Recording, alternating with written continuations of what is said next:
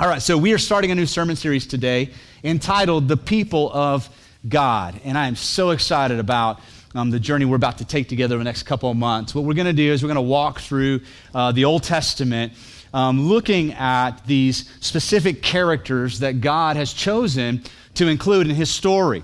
We're going to be asking the question, why were these people chosen? What is it about them that would cause God to want to include their story in his story? And more importantly, my hope is that we understand better our own part in God's story through this journey. But before we start today, we're gonna be in Genesis. If you want to go ahead and just flip open to somewhere in Genesis, we'll hit 15 and then Genesis 5. And then we're going to end up in Romans 5 at the end. But as you turn there, I want you to think about this phrase we use in our culture today, my people. Now, you may have never said that, but you've heard it, right? They are my people. Those are my people. What do we mean when someone calls a group of people their people, right? What we mean is this. We mean that I like them. On some level, I agree with them or I align with them. Maybe I align with their morality or their ethics or something about them I like, and ultimately, I don't mind being associated with them. And I don't mind them being associated with me, and the way we phrase that is we say, they are my people. Well, today I want to start with this question. What does it mean for God to say that? For God to look on humanity and say, they are my people. What is it about the people of God that compels God to call us his own, to call us his people? Well, we're going to journey through the Old Testament together, starting with Adam today and looking at what it means. Now, to start with, I want to go to Genesis chapter 15. I want to just read a couple verses with you, this description that God gives to Abraham about his people. Because see, in Genesis 12, God comes to Abraham and he calls him to pack up his stuff, leave his father's household and his country, take his family and his belongings, and go on a journey. And ultimately, God makes a promise to Abraham that he's going to have children, and God's going to bless his children, and that ultimately God's going to call the descendants of Abraham his people.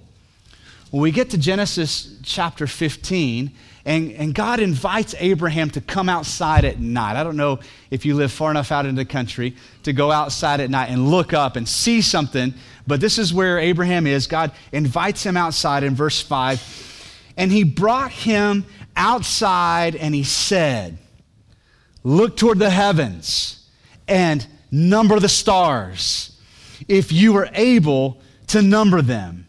And then he said to him, so shall your offspring be. So God's saying, hey, Abraham, come outside with me for a minute. I want you to look at something. Yeah, God, what is it? Look up. See all those stars? Those are your descendants. Those are my people. And then he, in verse 6, says this about Abraham. And he believed the Lord, and he counted it to him as righteousness. And we're going to come back to that verse at the very end today. What did God mean when he looked down at Abraham, and Abraham believed God, and God counted Abraham as righteous? Now we're going to back up to Adam. We're going to see what Adam has to do with the overall story of God. We know he was the first one created, but what does Adam and Eve, what do they have to do with you? Like, how are you connected to them?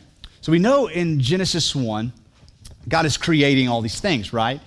And at the height of creation, he creates Adam and Eve, and he sets them apart. Something about them would be distinctly different from everything else that God created. Namely, that they would be image bearers. Now, everything God created, right, in some way points to him. Right? You can look at nature, you can look at biology and chemistry and astronomy, and all these things declare that there is an intelligent creator who's orchestrating the universe. But something about you and I, right, is set apart in that we bear God's image in a very distinct way, which we're going to get to in just a few minutes. What I want you to see is that this image-bearing quality that God put into Adam and Eve has also been put into you. Look at Genesis 5 with me for just a minute, starting in verse 1. Genesis 5, verse 1, we read, "This is the book of the generations of Adam. When God created man, he made him in the likeness of God. Male and female, he created them, and he blessed them and named them man or mankind when they were created. Look at verse 3. When Adam had lived 130 years, he fathered a son in his own likeness, after his image, and named him Seth. Now, that's a really important verse in the Bible. It tells me a lot about you. Because here's what we just learned. Adam and Eve were created in God's image, right? No question about that. But now what we're seeing as we go through the genealogy of Adam and Eve is that Adam passed on that image to his children. And his children passed that on to their children. And so every generation after Adam and Eve, right, has been handed down this image-bearing quality. So you are an image bearer. It was passed on to you. In some distinct way, God has put something in you that the rest of creation can't do. So we'll talk through that more in just a moment. But so what we're going to see today is that more than just the first human beings, Adam and Eve really were a pattern of what was to come, or what's called a type, right? Which means there's something about Adam and Eve that is the same about you. Now, I look around the room. There's a lot of variation in the room. Right? So the people and the descendants who would come after Adam and Eve would vary in size and color and intellect and physical ability. But there's something that we all have. I mean, I know we all have skin, but surely he means more than that, right? And so we see that the people who would come after Adam would continue bearing the image of God. So what we're going to do as we walk through this sermon series and we look at each character, really that's what we're going to be looking at. What did Abraham inherit from Adam? What did Moses inherit from Abraham? What did David inherit from Moses? And so on and so forth, all the way to your life here today. What does it mean to be an image bearer? Now we're going to go to Romans chapter 5. So one of the things that I learned about the Bible that's so helpful, I don't know if you ever read things in the Old Testament and you're not quite sure how they fit into the story, what they mean, what it's supposed to mean for my life. Well, the New Testament is really good at adding commentary or explanation to the Old Testament and helping us to understand what those stories have to do with our stories. And so in Romans chapter 5, the Apostle Paul is writing to the church, and he's going to explain Adam. And he's going to tell them what Adam has to do with them. And so in Romans chapter 5, we're going to pick this up in verse 12, and we'll be in Romans 5 for the rest of the morning. Starting in verse 12, Paul writes, "Therefore, just as sin came into the world through one man, and death through sin, and so death spread to all men because all sin." That's a pretty big verse. There's a lot packed into that. Here's what Paul is telling us, that sin came into the world through one man. Who was that? Adam, right? We know the story. God put Adam and Eve in the garden, told Adam, don't eat from this tree, don't rebel against me, don't break my law, because if you do, you will surely die. When sin enters into my creation, right, along with it comes death. And so we know, chapter 3 in Genesis, what did Adam and Eve do? They rebelled against God, they broke his law, sin entered the story, and so did death. But something happened in that moment to the image of God in Adam and in Eve. In that moment, it became distorted. So originally, you were supposed to be able to look at people like you and me and see who God is in your character, in your values, in the things you love, in the things you hate, that in you there's a reflection of who God is. Well, as soon as Adam and Eve sinned and rebelled against God, that got distorted. Now you still see a reflection, but it's not a very accurate reflection of who God is. Amen? You with me? And so as Adam passed on that image to Seth, he passed on a distorted image of God. And so Seth passed that on to his children and their children, and that has been passed on to you and to me. And this is what Paul is getting at. In the same way that sin just as sin came into the world through one man, and death through sin, and so death spread to all men because all sin. Now, this is what I like to call the not so good news of the gospel. He goes on to say in verse 13, for sin indeed was in the world before the law was given, but sin is not counted where there is no law. Yet death reigned from Adam to Moses, right? So what Paul is pointing out is what we just said.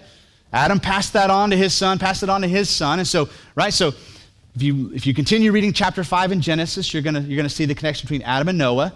Then after the flood, you're going to see the connection between Noah and Abraham. You're going to see the genealogy there. And then as you go through the book of Genesis, you're going to connect the genealogy of Abraham to Moses. And with each generation was passed this distorted image of God. Sin and death, the curse of sin and death was passed on to every subsequent generation. Yet death reigned from Adam to Moses, and listen, even to those whose sinning was not like the transgression of Adam, who was a type, that's the pattern word, a type of the one who was to come. Now, we're starting off with some pretty bad news, aren't we? You're an image bearer, but apart from the miraculous work of God's redemption in your life, you portray, you reflect, you project a distorted image of God. Unless God does something to restore that in us, people are going to look at you and they're not going to see who God is. People are going to look at me and they're not going to see who God is. Now, it's hard to see and it's kind of subtle, but the end of verse 14, embedded in that verse is some really good news. Let me just read that last phrase again. So death reigned from Adam to Moses, even over those whose sinning was not like the transgression of Adam, who was a type of the one who was to come. So we all know that after Adam, the many, look a whole lot like Adam. But Paul's beginning to hint that there would be another one who comes who would be different. That very similar to what happened through Adam will be done through another one man. And so now we begin to ask the question, who's he talking about? Well, let's talk for a minute about image bearing. Okay, what does it mean that we are image bearers rather than just reflections of creation? So you have volition, okay? That means you have a will.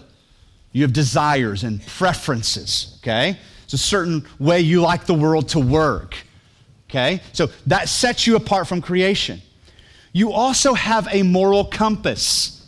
Now, it may not be God's moral compass, but you have one. There are things that seem right to you, and there are things that seem wrong to you. We've talked about this before. Your puppy does not have that moral compass, right?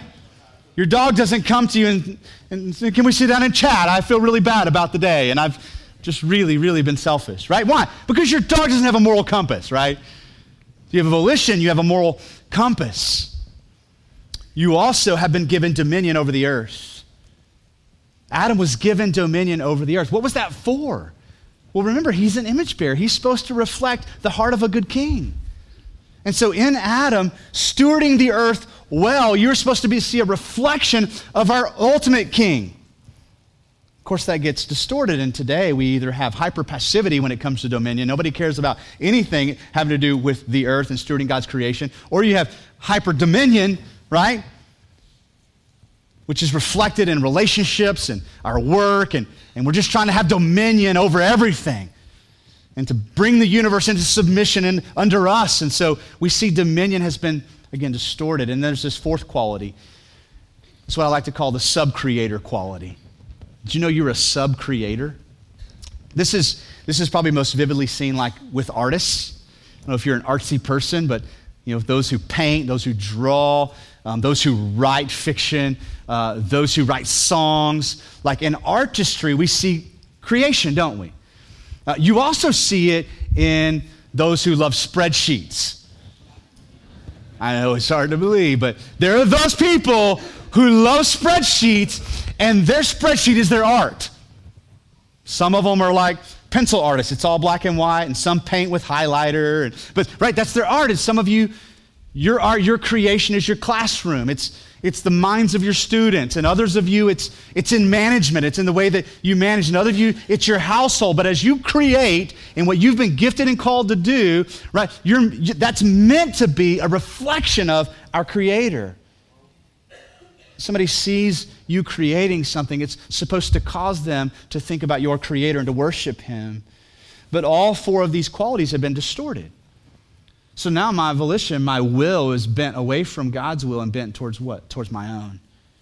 You look at the story of my life, you're going to see a whole lot of my ambition, my desires, my preferences. Because of sin has distorted that image-bearing quality, right? The volition, the will of my life looks a whole lot like what I want and not a whole lot like what God wants. You look at our moral compass, it's been distorted, hasn't it? Our moral compasses are calibrated by what feels good, what feels right, what seems right to man. Sin has distorted our sense of morality. Dominion has been distorted. Again, hyper-passivity or a hyper sense of trying to have dominion over things. And then, of course, our creativity.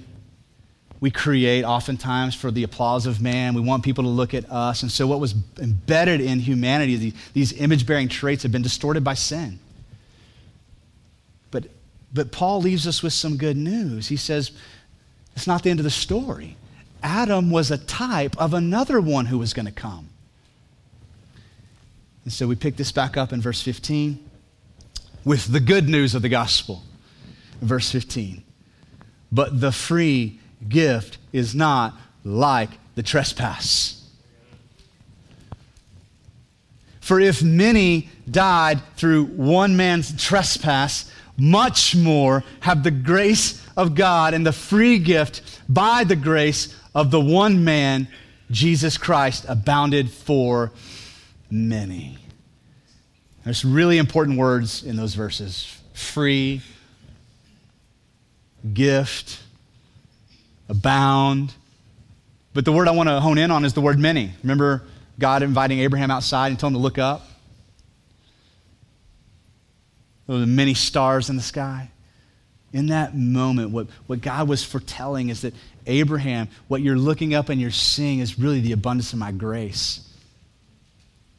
As you try to count the stars in the sky, you're trying to count the recipients of those who I'm going to pour out and lavish with my grace. Verse 16, the free gift is not like the result of the one man's sin. It's different. For the judgment following one trespass brought condemnation, but the free gift following many trespasses brought justification. For if because of one man's trespass or sin, who's that one man? Adam. He's the one man who sinned, right?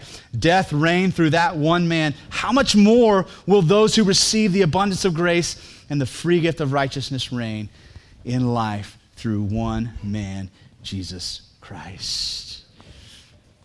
One of the mistakes we make with the Bible is we assume that the people included in this story are supposed to be our heroes or our examples or our patterns. And the Bible talks about a pattern, but Moses isn't him. Abraham's not him. David's not him. Peter's not him. Paul's not him. What God is explicitly saying is that those who would be called my people are going to be people who are going to need something. What are they going to need? Abundant grace and the free gift of righteousness. Those are going to be my people. They aren't perfect people. They're people who are in need of redemption. People who will play a small part in my bigger, overwhelming redemption story. The people of the Bible are here to show us what to do with our sin, with our failures, with the fractured image of God. The people of the Bible are here to show you where to take your sin and where to find hope, where to find forgiveness, where to find peace, because every person in here except for Jesus needed it. Seriously, Jonah's not a good example. David's not the best of examples. Even the Apostle Paul, who writes most of your New Testament, in his own strength is a horrible example. But all these characters are pointing to one man. One man who is the hero of the story. Verse 18. Therefore, as one trespass led to condemnation for all men, so one act of righteousness leads to justification and life for all men. So what happened through Adam and Eve, that disobedience, that rebellion, listen, it impacted everybody. It impacted you. It impacted the world around us. Right now, if you open up a news browser on your smartphone, just read the headlines, you're going to see the evidence of sin running rampant in the world. You're going to see the evidence of the curse of sin and death. Over and over and over and over and over again. Okay? That began with Adam. The undoing of all of that, though, began through who? Through Christ. In the same way, one man's action led to the condemnation for all, so one man's act of righteousness has done what? Led to the justification of all. One event, one action, what was that? I think there's a symbol of it behind me, even though that one looks a lot more Pinteresting than the real cross. I think the real cross was a lot taller and a lot bloodier and just a lot more gory. But what Paul is saying is that through the death, the burial, and the resurrection of Jesus, what was done through Adam has been undone through Christ. That's the good news.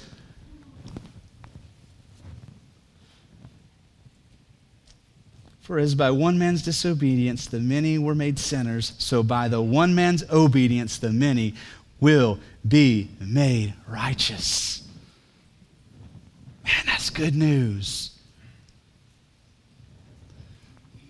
Now the law came, verse 20, in to increase the trespass or increase our awareness of the trespass. But where sin increased, listen to this, grace abounded all the more. As desolate, as broken, as seemingly hopeless as the world is today, it's not hopeless, is it? Whatever the results are of sin, the results of grace are bigger, is what that's saying. Whatever the impact of the disobedience of man has had on creation, right? The impact of God's grace will abound more. So that as sin reigned in death, grace also might reign through righteousness, leading to eternal life through Jesus Christ our Lord. So who are the people of God? They are the many sinners who have been made righteous. That's what Abraham was looking at. Now think about it. Was Abraham a righteous man in his own merit and strength? You better believe he wasn't.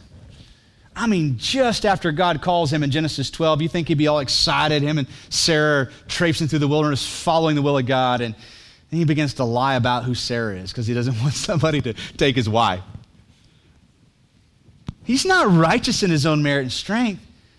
But let me ask you this question, and don't answer too quickly. But did God consider him as righteous? Let me read it again. Genesis 5, verse 6. He, Abraham, believed the Lord, and he counted it to him as righteousness. That's the free gift of righteousness that Paul's talking about. How did Abraham get it? He believed God. What else did he do? Nothing. He believed God. He trusted God. He had faith in God. And his trust and his belief in who God was accredited him, what? The free gift of righteousness. I just wonder about you right now. Like, I want you just to have an honest conversation with yourself. When you hear me talking about the people of God, do you include yourself in that? Or do you picture like these super spiritual heroes in the faith, giants and biblical characters and people who have it together? And are you counted in that? Do you consider yourself one of God's people? If not, I wonder why. Is it because you don't feel worthy enough? Just wait until we get to Jacob. Is it because you don't feel faithful enough? I'm not faithful enough to God. Just wait till we get to Moses. We'll look at some of his temper tantrums. You feel like you're not a moral enough person to be considered the people of God? Oh, just wait till we get to David. You feel like you're not enough? Listen to me right here. Just wait till we get to Jesus. Because he's more than enough. He's more than enough. You are counted among the people of God because of what Jesus, one man, did for you through the cross. That's it. There's no other stairway to heaven. There's no other portal through which you can get in. Simply the merits of Christ and him alone. So who are the people of God? Who are the people of God here at Solid Rock? They're all over the room right now looking back at me. I ran into the people of God this last Thursday morning when I got to the office early, and there were a few men who show up every Thursday morning just to pray over what God is doing in our church and to pray for you, and I just drove in as they were wrapping up their prayer time. I encountered the people of God.